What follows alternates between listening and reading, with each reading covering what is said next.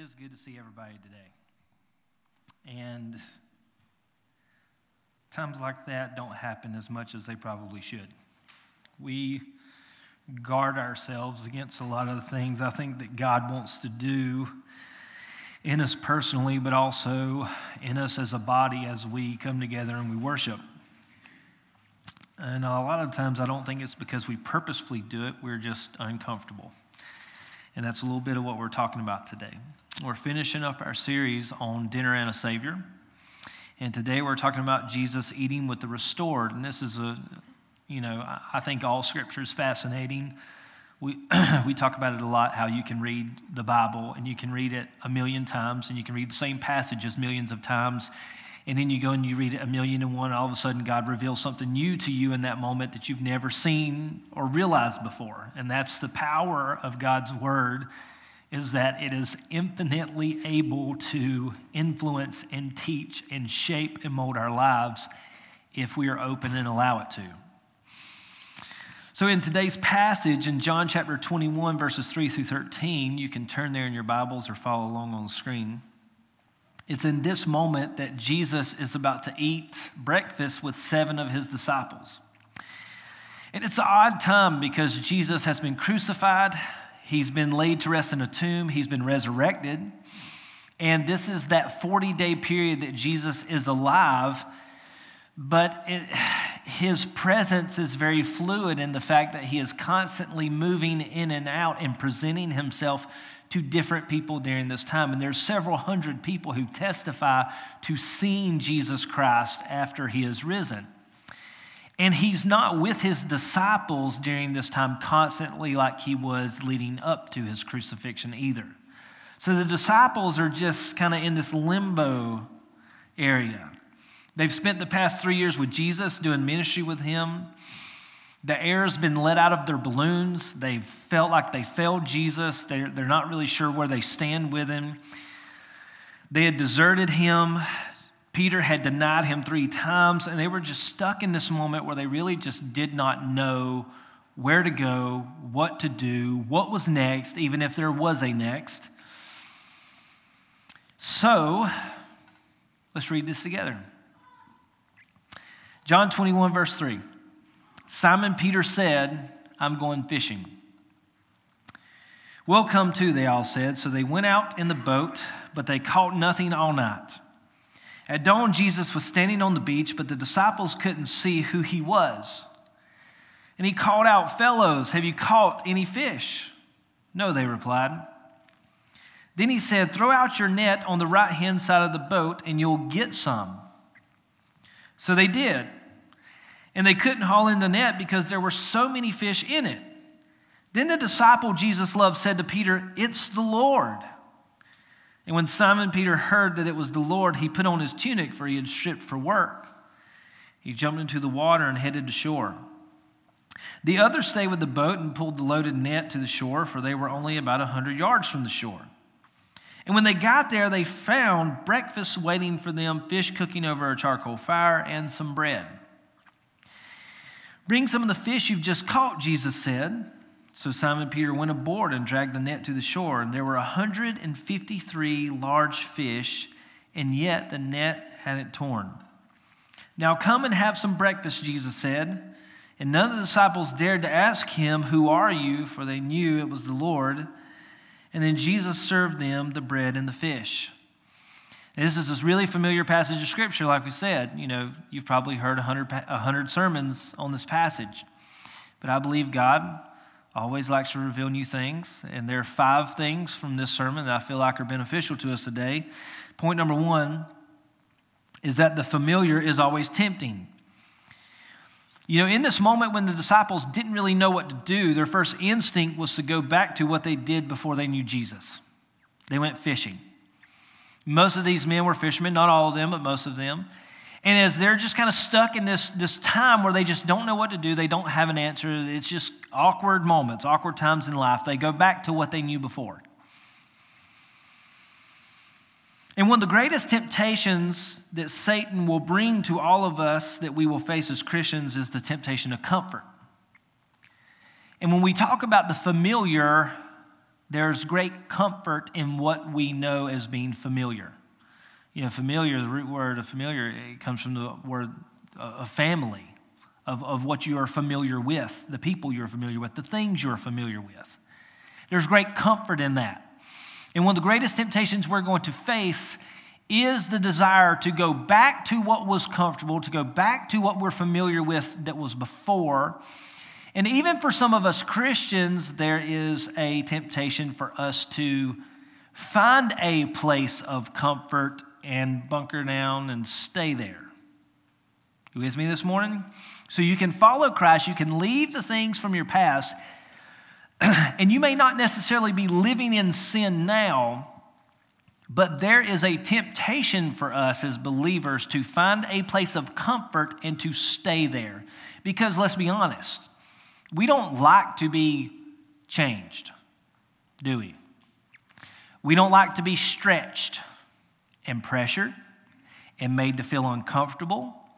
And the older we get and the more set in our ways that we get, the more we enjoy our comfort and the more we resist change and the stretching of who we are as individuals. Lord, help us.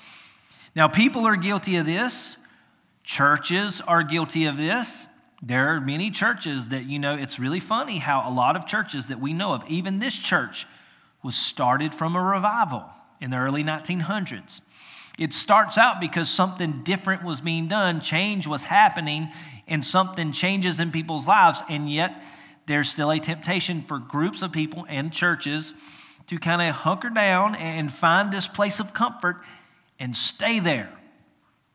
And I want to challenge you this morning that that is not where God has called us to be. And there's no indication whatsoever that comfort was ever a part of the deal of us following Christ. When you read Scripture and you think about what Jesus called his followers to do and how people would gather together in droves and they would follow after him, and he would turn around and he would challenge them with things of discomfort, and many of them would turn away and disperse. Comfort was never a part of the deal whenever we decided to follow Christ. And comfort can look very different according to each individual. You think about this, and I've always thought this was ludicrous. Like, this is the most amazing yet ridiculous thing I've ever heard of, is that God freed the people of Israel, right? 10 plagues, death of the firstborn, the Passover, the parting of the Red Sea, led by the pillar of fire at night, the cloud by day, provided food, manna from heaven, water from the rock, quail whenever they got hungry and wanted some meat, did everything. And yet the people of Israel grumbled and wanted to go back to Egypt because at least there they had food and water provided for them every day. Is that not crazy? But we point at them in Scripture and we say, how could they do that? And at the same time, we as followers of Christ, who proclaim that God has come in and changed us and has done a work in our life, and we have experienced something in our hearts that is greater than anything else in our life, are we not constantly tempted to go back to things that we once enjoyed before? And the comforts of what is in the world and the places of just being content with where we are right now in the moment. And we can be blinded by the familiar and the comfort, and it's a very dangerous place to be. But we have to always remember that whether it's comfortable or even though comforts are not sinful necessarily, like you may be in a place right now that you're in your life and you've been here for a while and you're not living in sin, and yet it is sinful for you to be where you are without maybe even realizing it, because God has something more for you.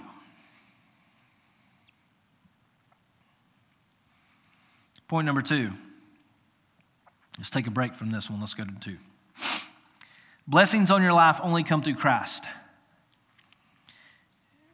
Many experience good things in life, and I think in our culture it's really easy for us to understand this because we all have more than most other people in the world. We may not realize it sometimes, but I think if we take a step back and we really take a breath and we look at the rest of the world, I think most of us would be willing to say we are very blessed. We are very wealthy people. Maybe not in comparison to others, but to most other people in the world, we're very wealthy people. If you don't know that, you should know that. But you can have good things in your life, and you can have everything that you need, and at the same time, you don't have the blessing of the Lord in your life. And if the blessing of the Lord is not in your life, a lot of times the things that most people desire and want and things that we might consider as blessings from God could become curses.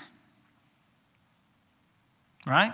Like material things, wealth, family businesses. I mean, things that people would say, oh, that's a good thing. Talents and abilities. I mean, how many famous people who are loved by our culture in media and music and entertainment and all this stuff, and yet while they have what all of us would think was the greatest thing, like just so cool that they're those people, a lot of times they're miserable and wretched, and they don't even want to be bothered, and they're not happy.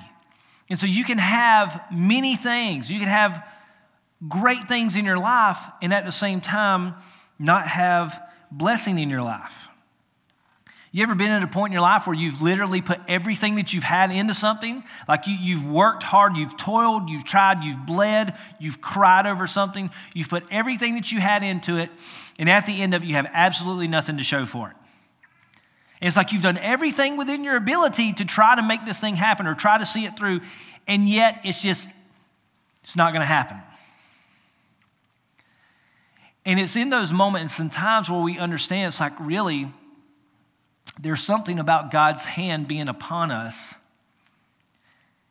and bringing things into our life and ordaining things to be in our life, because a lot of times we get lost because we do have so much good in our lives. We do have a lot of good things that the Lord has blessed us with, whether we realize it or not. But unless the Lord chooses to just bring stuff or things or people in your life or things, whatever it may be, there's nothing that you can do to make it happen. Like we just don't have the talents and abilities. Some people are very talented, but we just can't make everything happen the way we want it. But it's really amazing that when Jesus' hands is on it, blessings come. You know, you look at these disciples, they went back and they did what they were familiar with. You know, they weren't chumps when it came to fishing. Like this was their life. They spent their entire life leading up to the moment where Jesus called them fishing, and they go out all night and they do what they had spent their whole life doing. They didn't catch a thing. And in this moment, Jesus calls them to just do something different, just move a few feet up, throw it on the other side of the boat. And yet how amazing is it that the nets are so full they can't even haul them in. We have to realize and understand in our life there's a difference between things that we may get or things that we can accomplish and things that are true blessings from the Lord. And how you can have many things and you can have all this wonderful stuff that so many people would desire and love to have, and yet there's a big gaping hole in your life because Christ is not in it and the blessings aren't in it, and you look at all these things and you're just like, they're no good to me because I can't even enjoy them because you know the blessing of God is not in you and on you during those things. And I've said it a million times. I'll say it until y'all run me off and don't let me preach anymore. But I'm not a prosperity gospel person. I don't believe in it. I don't promote it.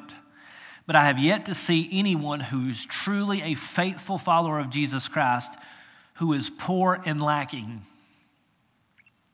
Those people may not have as much as other people, but they have more in their life than what they need, and they know it. And people who are faithful followers of Jesus Christ, they could have it like Job. They could have it all taken away, but they still have everything that they need. And there's a difference in the attitude and mindset of when Christ is in us and his blessings are upon us. And it's important to realize this morning that if Christ is not in your life, then you have no blessing in it. You may be well off. You may have everything that people would love to have. And at the same time, you have nothing. And you know you have nothing in the midst of it.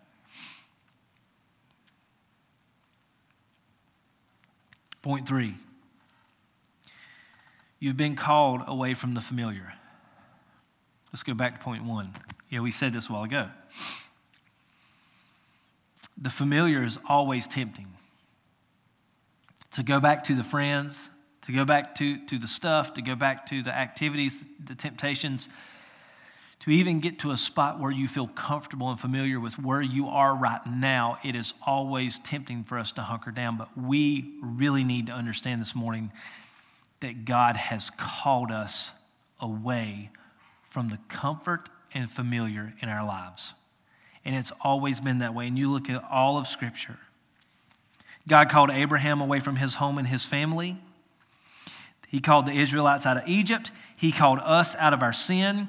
And if you think that you've ever reached a point in your life where you're maintaining this relationship with God and you're not living in sin and you're in a really good place and you can be comfortable, you're only fooling yourself, because that is not what God has called us to. In fact, God has always called people to stretch and go beyond what they are. And even Abraham, the man who followed God when God said go, and Abraham went and proved himself by having faith as being righteous, was called upon by God again to offer his son Isaac to just prove one more time and to stretch him and see, what are you really made of, Abraham?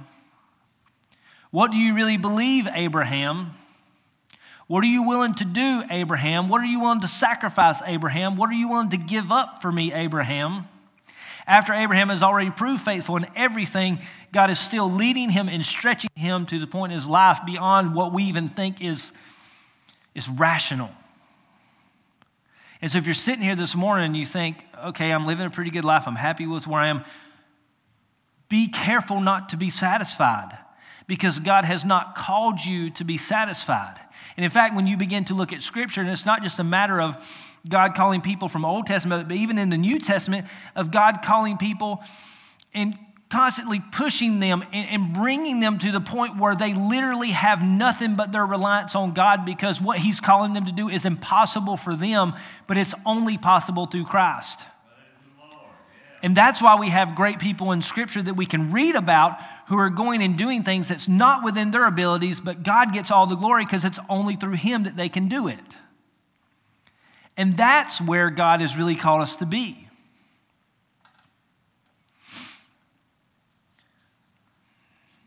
God is constantly calling us out of what is to what will be or what can be. And I want to challenge you this morning, to fight that, you have to be careful, because you might be fighting the will of God. And I'm not just promoting like change just to change. This is not an advocation of just, let's just change everything. Let's constantly change what we're doing. Change who you are. Change the way you dress. I don't think that it goes to those extremes that you're constantly changing who you are. But I do believe that God is constantly changing the situations and the circumstances of your life. Has anything remained the same since you were born? Have the people in your life remained the same? The people in your family remain the same? Your job, your circumstances, your hobbies, your likes, your dislikes, your taste in food. Has anything remained the same since you were born? Change is so natural to our world, and God is constantly calling us to change, and yet it is amazing at how much we all fight it. And you look at Scripture, just take the Bible, for example. 66 different books written over a period of about 4,000 years by over 40 different authors on 3 different continents in multiple different countries in 3 different languages. When you start talking about change and what God was doing throughout history, and it's not a matter of God's plan changing. Now you got to understand this. It's not like God has changed His plans. God has had a plan all along. But what happens is that you and I are experiencing small parts of the different phases of God's plan. And so you see the Old Testament with the call of Abraham, and then the people of Israel and Moses and the law, leading up to the prophets and the judges and the kings, and leading up to Jesus Christ. And even the fact that Jesus comes along, the perfect Son of God, dies on the cross for our sins, does everything that we need in order to experience eternal life. And at the end of his 40 days after his resurrection, he says, I've got to go to the Father because it's better that I go, so that the Holy Spirit can come and dwell within you. It's better for you that I go. It's constantly changing. It's constantly different. And it's not the fact that God's plan is changing. God's plan has remained the same. But the plan is being fulfilled. And we have to adjust accordingly to it.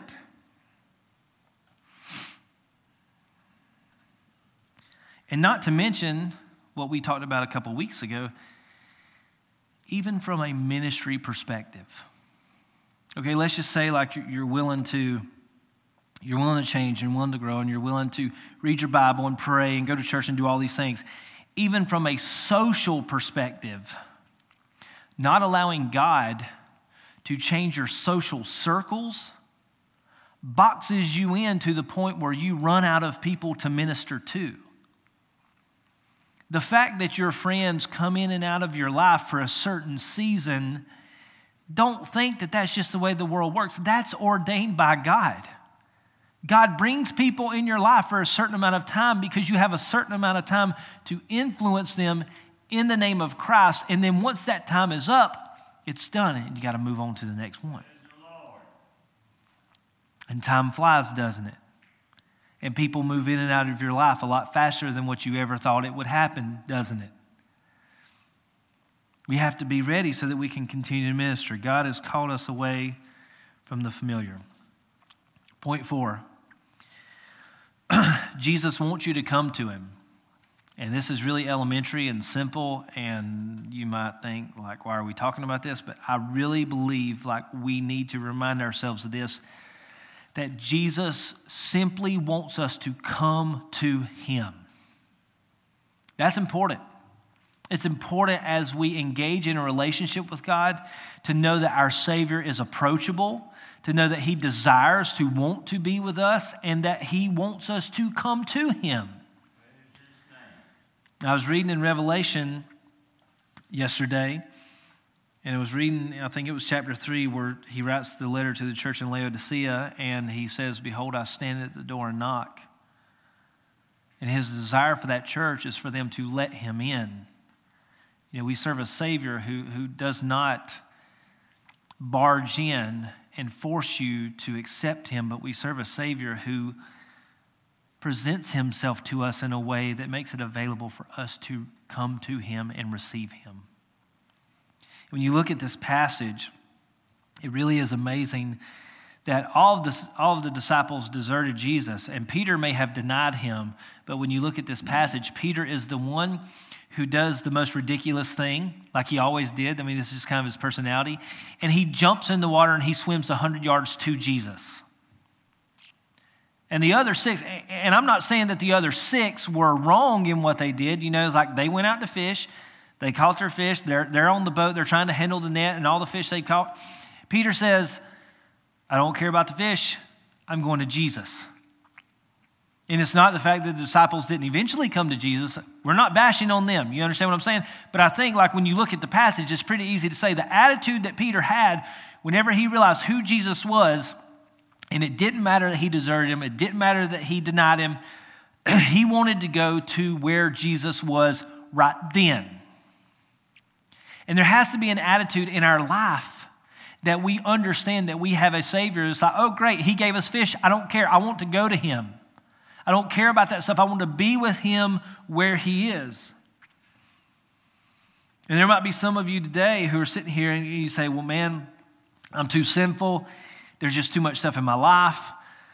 I just can't come to Jesus. And that's just not true.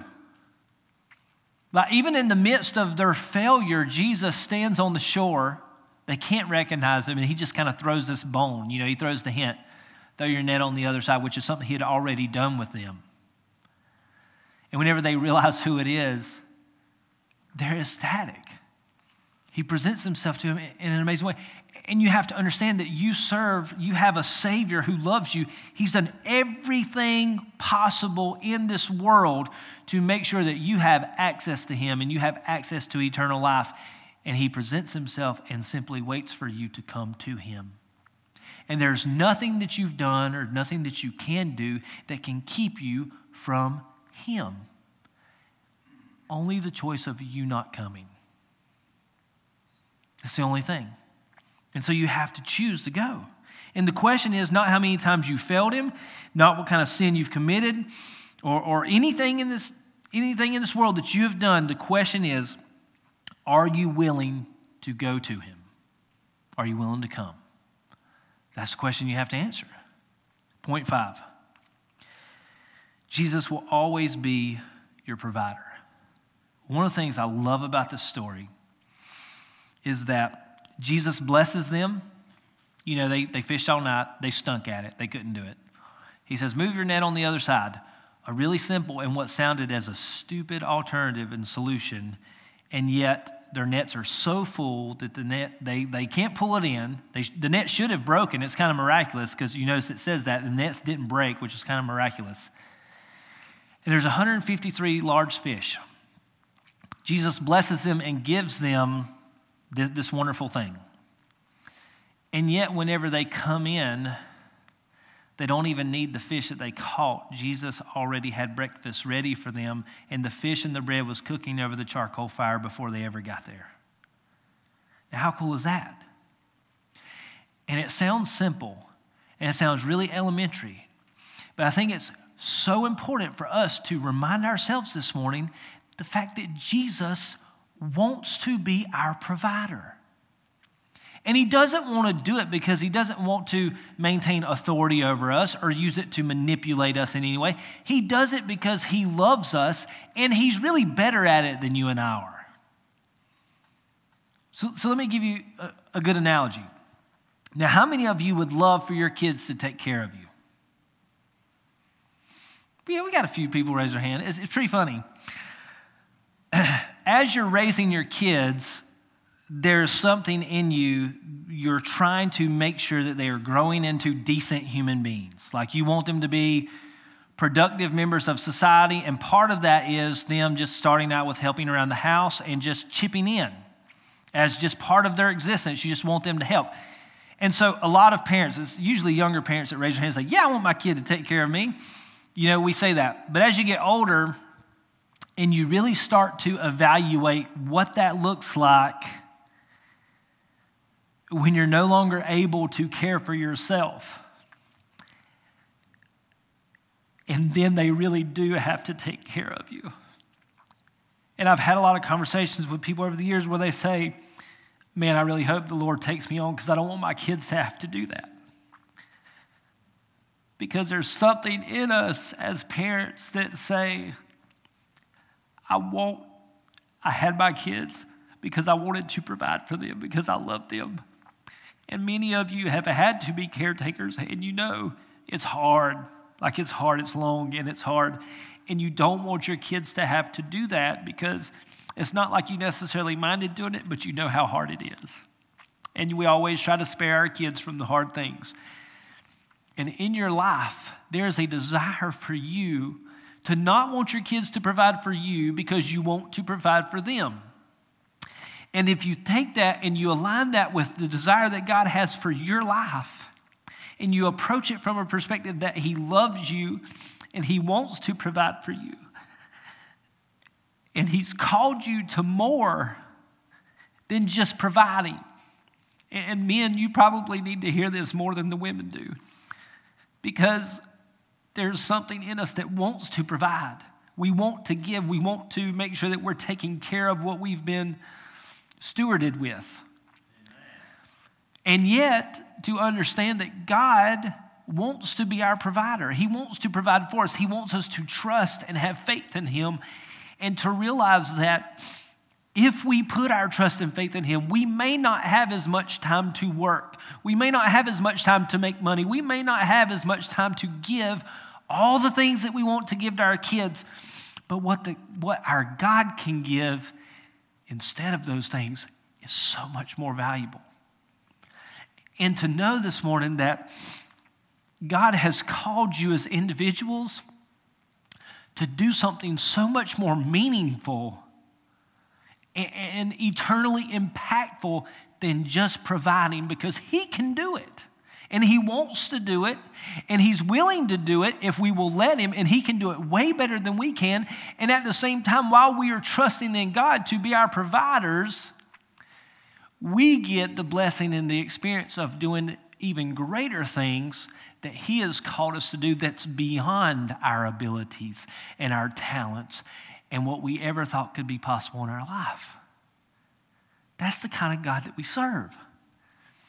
That He wants to provide for us to give you the opportunity to do greater things. Did Jesus not tell His disciples, you will do even greater things than I have done? And He wants to be our provider. And so when they pull up on the shore and they have a net full of fish, the fish were just profit. They got to eat from what God had provided. They got to live off of what God had provided. The blessings of the other fish were all profit.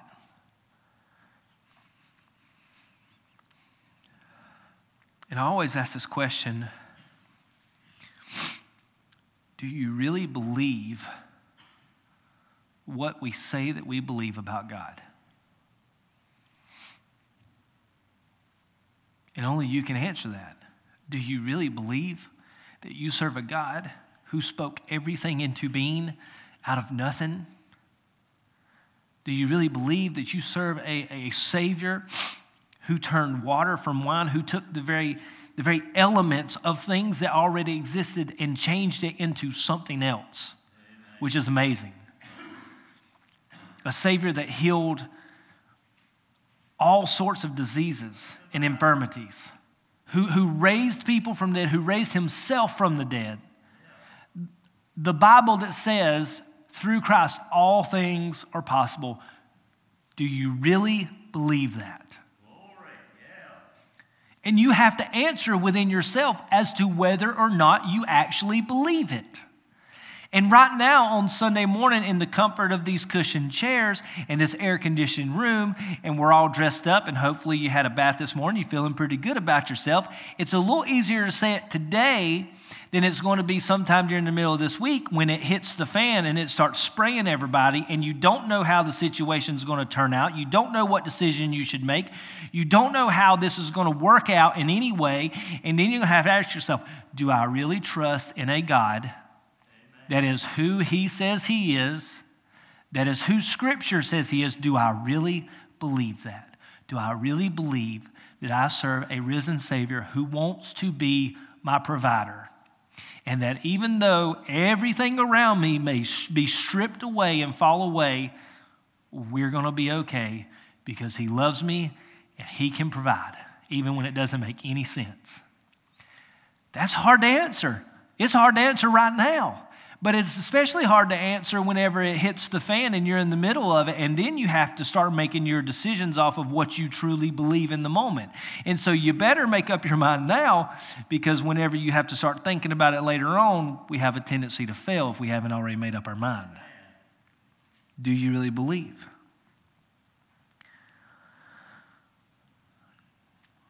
So finishing up today, I really think it's good for us to ask ourselves questions. And just go back through what we've talked about. Do I trust Him? Ask yourself that today. Do I trust Him? Am I willing to come out of the familiar? Am I willing to come to Jesus? Am I willing to receive His blessings? And am I willing to allow Him to be the provider? And those 5 questions will make all the difference in the world as to the solidity of your relationship with Jesus Christ. Because if you can answer those 5 questions with confidence, you can have a strong relationship with Jesus Christ. Doesn't mean you're going to be perfect. Doesn't mean life's going to be perfect. But you can have a strong relationship with Jesus Christ that is growing on a regular basis. But the question you have to ask yourself is, am I willing to allow God to work and move in my life and change me. Am I willing to do that? And that's a question that only you can answer. Let's pray. Father, we just want to say thank you for this opportunity that we had to come together. And Lord, I pray for the requests that were mentioned earlier, the people that were anointed for, we lift them up to you once again. God, I pray for the people in this room who are sitting here this morning and working through some of these questions that we just asked a second ago. God, if there's anybody here, anybody watching online, God, I pray that if they cannot answer these questions right now with confidence, that, Lord, they would simply cry out to you and say, Jesus, I cannot say this in truth at this moment, but I pray that your Holy Spirit would come and give me the strength to have the faith I need to truly believe in these things. And Lord, as we trust in you, as we believe in you, as we put our faith in you, and as we serve you, I pray that you would make your presence known among us as individuals, among us as a body of Christ, and in our community in such a way that can't help but change the people and the things around us. Lord, we love you, and we ask all this in your precious and holy name. Amen. You're dismissed. Thank you.